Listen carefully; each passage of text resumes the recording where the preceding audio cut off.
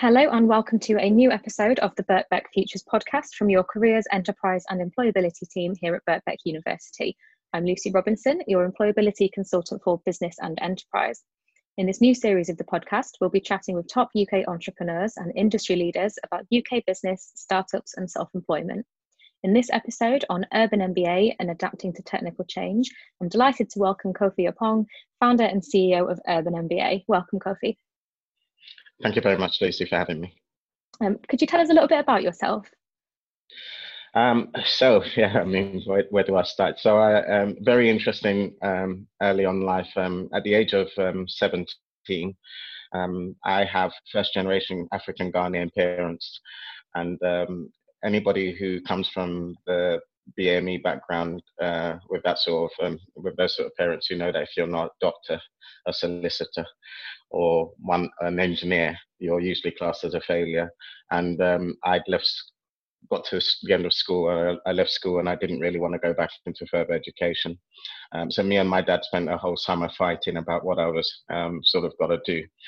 And at that time as well, the big influence for us at that age was hip hop, because it was having a big influence globally. And Salt-N-Pepa and Big Daddy Kane, who are my two favorite artists at the time, had come to do a concert, and I decided that I needed to go with my friends, and my dad said that I couldn't go. I defied him, came back, and he locked me out of the house when I sort of came home. I then slept in a local park bench, and I sort of got back home at 6 a.m. because I knew somebody would be up. But unfortunately, when I got there, my dad had already beaten me to the punch and got up and taken all my clothes and put 2 black bin liners of clothes outside of the house. So I was sort of kicked out of house and home. I then spent a period where I lived in my friend's car, got in a bit of trouble with the police, and I was struggling from time, so I'll shorten it. Got in a bit of trouble with the police and ended up being arrested, and I realized that this wasn't sort of the life for me. So I ended up getting a job in the sports retail industry, because I was a mad thing for me about sport and playing football. So I couldn't do anything right, but I could play football, and it taught me a lot of life skills. But at the same time, it was all when trainers were kicking off, like Nike Air, Reebok Pump, LA Gear Lights, all of those things. And I was fascinated with technology in order to help me improve my performance at sport. That led me to get a job at JD Sports in Oxford Street. I then became one of the senior managers. And then in 1998, I joined Nike and opened Nike Town. And I became the product and marketing manager of the store. So quite a checkered journey, but I realized a lot of things along the way, changed a lot, became a lot more disciplined, but also worked out that a lot of things happened based around trends, and that was my early life. So being part of Nike completely changed me, because we went from being a sports retailer in the UK with JD, where everything in the stockroom was held up by brown tape, and people would there was no rules really. And then you obviously go into a big corporate environment like Nike, where everything was a global business, and I learned a hell of a lot around that time period. I then left Nike in 2008, and I went on to create my first social business, which was a sports shop that I then wrote a 10-week training program that got 70 people into full-time employment, which led on to me founding Urban MBA.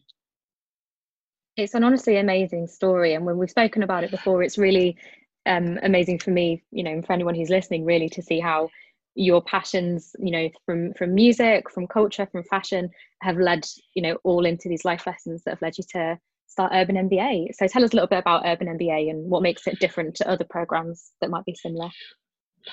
Okay, so I think what I've noticed now, and in particular, the schooling system can sometimes be a bit of a challenge. So what we're finding at the moment is young people are not engaging in the same way I really didn't engage with school. I found it quite difficult and a challenge, and young people now have what we've called, McKinsey did a report called an 8-second filter, and it's shortening all the time. And this is about their attention spans.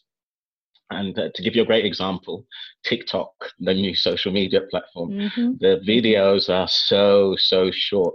these young people are learning in a very, very different way, and it makes it very hard for them to sit at school and just learn the subject matters that they used to in the style that it used to be as well. So when we've developed Urban MBA, we've looked at what's the best way to deal with Gen Z and the millennials, knowing that they have this. So first and foremost, I learned everything through storytelling. It was much better for me. If you told me a story, I could engage. And I don't feel that the education system takes that into consideration enough. So any subject matter that we do, we tell a story. So goal setting, as an example, the story around that is around the matrix. It's about learning something very unique. The subconscious mind is not something that we talk about. And the matrix is used as a metaphor to describe that, to get them engaged. We then use video footage, because people have different styles of learning, and it took, again, the education system maybe 100 years to learn about dyslexia. So many of the top entrepreneurs that you may speak about in these podcasts will tell you that they had lots of learning difficulties and actually developed a lot of their skills outside of school. So we feel that video footage is very key as an additional style of learning, and that's what the tech world called blended learning. And as you would know, so we use blended learning techniques and that. We then give them a life skill associated with what they've been taught, and a vocational skill as well, to embed the learning so they really get it and they understand. And then to top it all off, we use sports metaphors, real life metaphors, and popular culture to then make sure it's relevant for this community.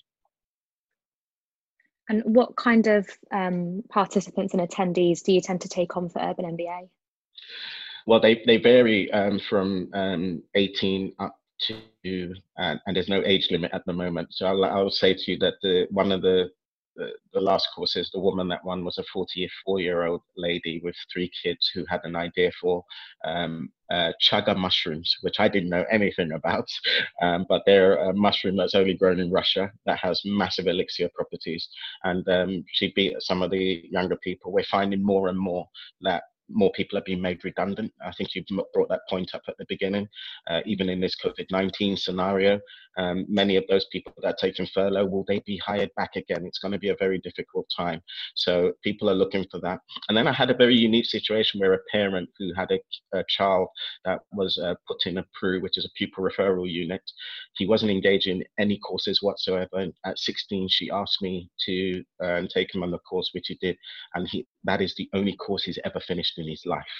He is currently now, and it just, because the course skills are transferable, he's currently now doing an apprenticeship with Chas Perger on building, etc. But he needed that understanding through entrepreneurship before he could go and do that, because it then made sense to him what he was doing. So when we're thinking about enterprise skills that you learn in programs like MBA, we're finding that they're not necessarily just applicable for an enterprise career. They're applicable, as you say, for life skills and employability skills in general, would you say?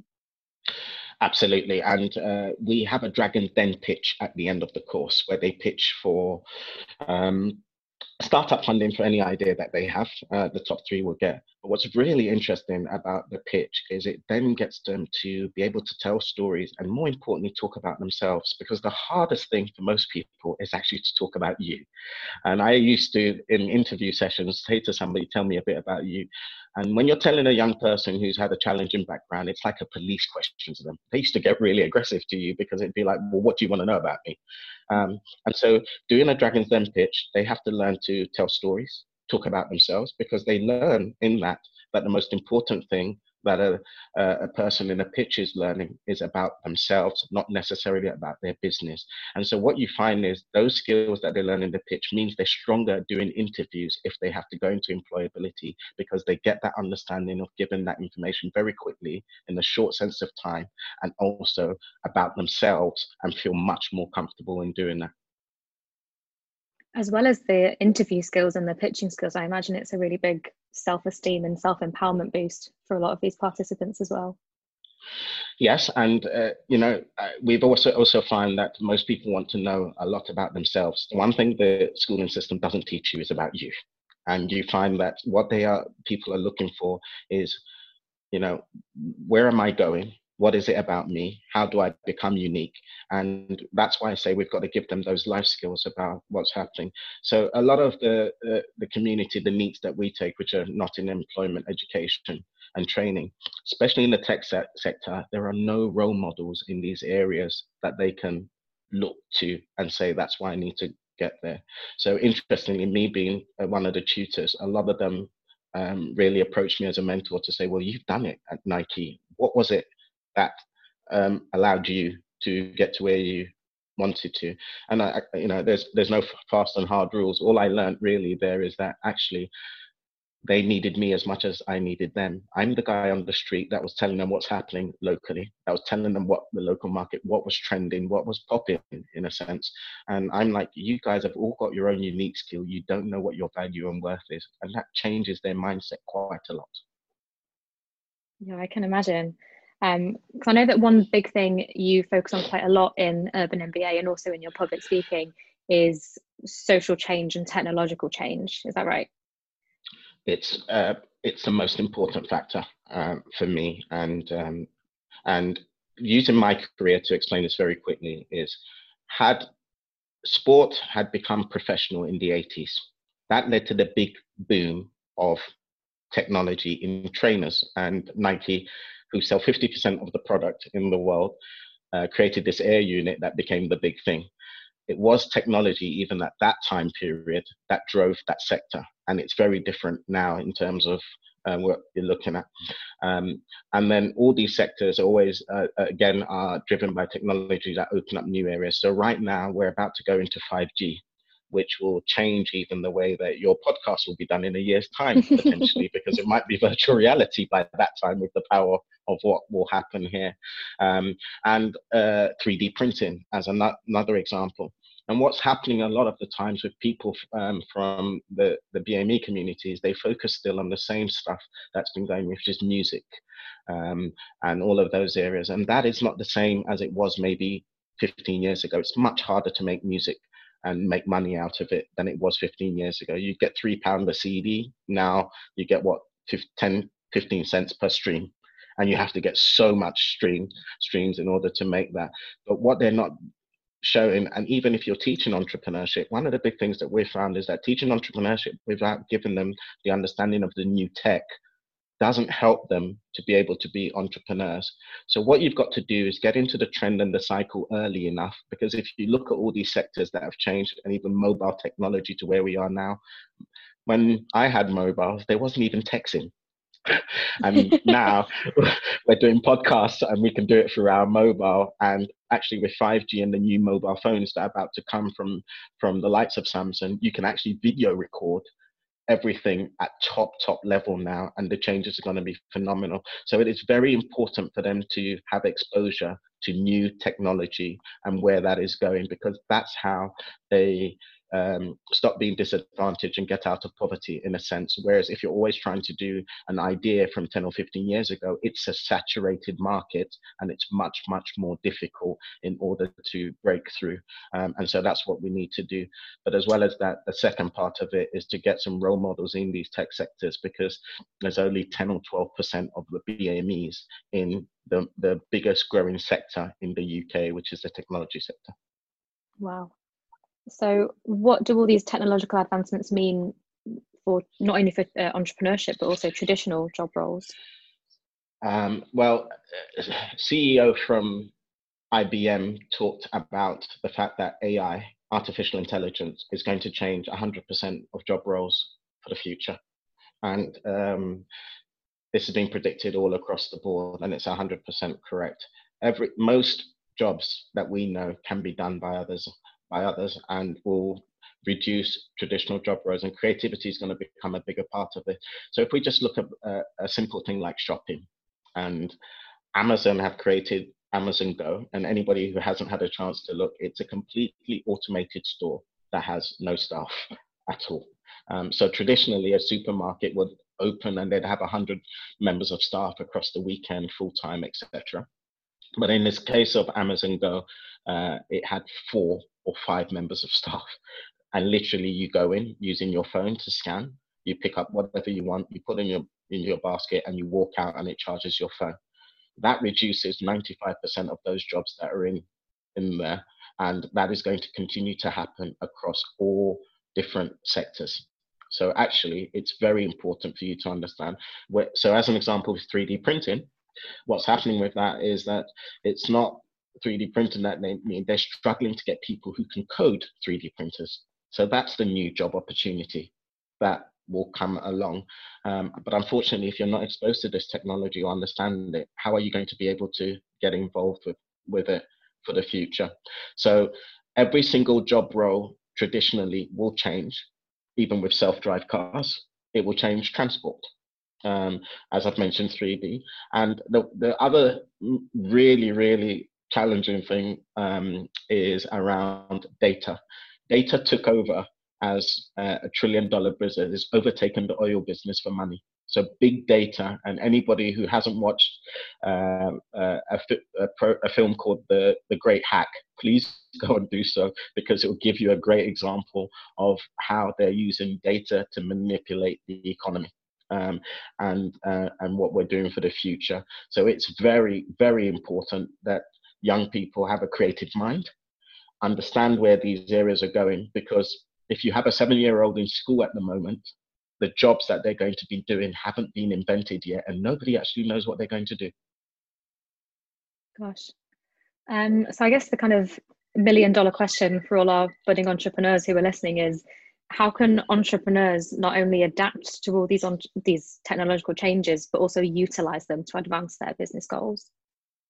Well, I think you should always look at the 4 or 5 that are predicted to be the next growth. So even training, as an example, where we're in at the moment, the online training platforms due to quadruple, and it's going to be a $230 million business by 2025.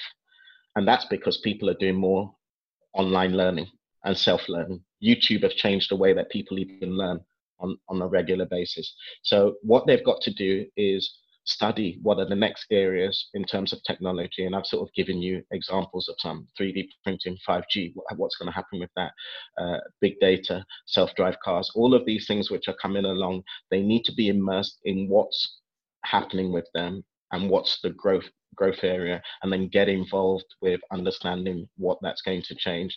From my perspective, 3D printing is probably the biggest one and will change absolutely every single industry in the world, because they're talking about building houses now for 4K, £4,000. I mean, that's absolutely bizarre, but they're talking about what 3D printing will be able to do. And they've just recently started doing food. So plant food is being 3D printed now. So wow. If you have a look at it, so it's not just even in surgeries or doctors, etc., that is going to change, because right now as well, where you have a problem where you're having a heart transplant or anything like that, it has to be compatible with you. But they're built 3D printing this stuff now, which won't have those issues going forward. And in the future, will Amazon just be telling you maybe the schematic to plug into your 3D printer for your toy? You know, that's how you've got to consider it. You know, Amazon sells product at the moment, but will the product be just a code now that you then put into your home 3D printer that potentially prints whatever you want to buy for you? Because naturally you're going to be able to do that. When it gets into home, like a microwave did 15, 20 years ago, you know, my parents said we will never use a microwave ever. Within 18 months, they had to have one in their house because it just made life easier. So you've got to consider what the changes these new technologies are going to do, and you need to be in it early enough to be able to then do that. And also, even if you have a business idea now, had Amazon, and to give you a final example of this, not transitioned their business from being a bookstore to being an online store, they wouldn't have existed now, in the same way HMV did not transition from having the stores that they did for music to online, and they no longer exist, and neither do Blockbuster for the same reason, who should have been Netflix. It's really interesting to see how all these huge names that we know from the past 10 or 15 years, like Blockbuster and HMV, are just completely dead now. They're just dead names. So I guess kind of what you're saying is you don't necessarily have to see where the curve is now, where the trend is now. You have to see where it's going. That's where the golden potential is.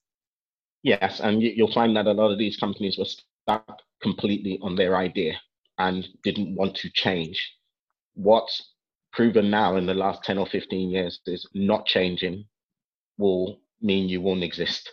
So if you have a small business, all of these things will affect your small business in the same way. You have to see where it's going and what you do. I mean, people are ordering food now from McDonald's. I mean, in the years growing up, I would have never done that. But you now have Deliveroo.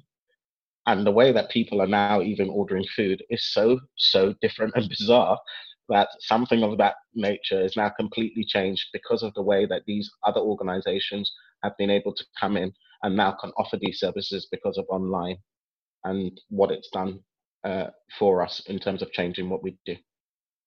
Absolutely. So not only having to see where things are going, but having the courage to be flexible and maybe depart from your original idea if it looks like it's becoming obsolete. Yes, and every single area, and what you're seeing is also a monopoly in these areas. So you've got examples of this, like Google are buying AI companies because they know what the next level is going to be. So they're buying out. Facebook very quickly started buying WhatsApp, etc. And no doubt, if TikTok keeps growing the way that it does, we'll want to take all of those. But as we now go forward with something like 5G, virtual reality becomes a much more presentable option in the future when you're watching your World Cup football with your group of friends. Will that be a virtual screen? And will you be seeing the game in live 3D in your back garden or your front room? You have to consider all of these types of things, because if you don't, when it hits you, you'll think, oh my God, where was I? So the changes are always very interesting, but more importantly, you need to have that in the back of your mind, and how will it impact your business, and or how you integrate your business into those new technologies in order to, and that's what creativity will be as we go forward. Absolutely. Well, I think that's about all the time we have today. Even I'm sure we could sit talking about this all day and who's going to be what monopoly. But thank you so much, Kofi, for being here and sharing your insights with us. If our listeners want to find out more about your journey and more about Urban MBA, where can they find out about that? Okay, so yeah, you can, we have a website, urbanmba.co.uk. We also are on Instagram and all the other social media platforms like Twitter, etc. We run regular courses per quarter. They vary from 6 weeks short startup enterprise courses and 12 weeks enterprise courses as well. And they're very short. They're 4 hours per day, 1 day per week. And it gives you time to then do this, but we give you the opportunity to think about all of these types of things and to actually develop a business idea, although you don't need one to come onto the course, because we will be showing you what other things for the future and how you get involved in them as also. Lovely, thank you, Kofi. So I really encourage everyone to go online and find out more about Urban MBA. But for now, thank you all for listening to this episode of the Birkbeck Futures podcast. You can find out about our services and how to contact us at bbk.ac.uk/futures. Join us next time for more content and advice on UK startups and enterprise. Bye for now.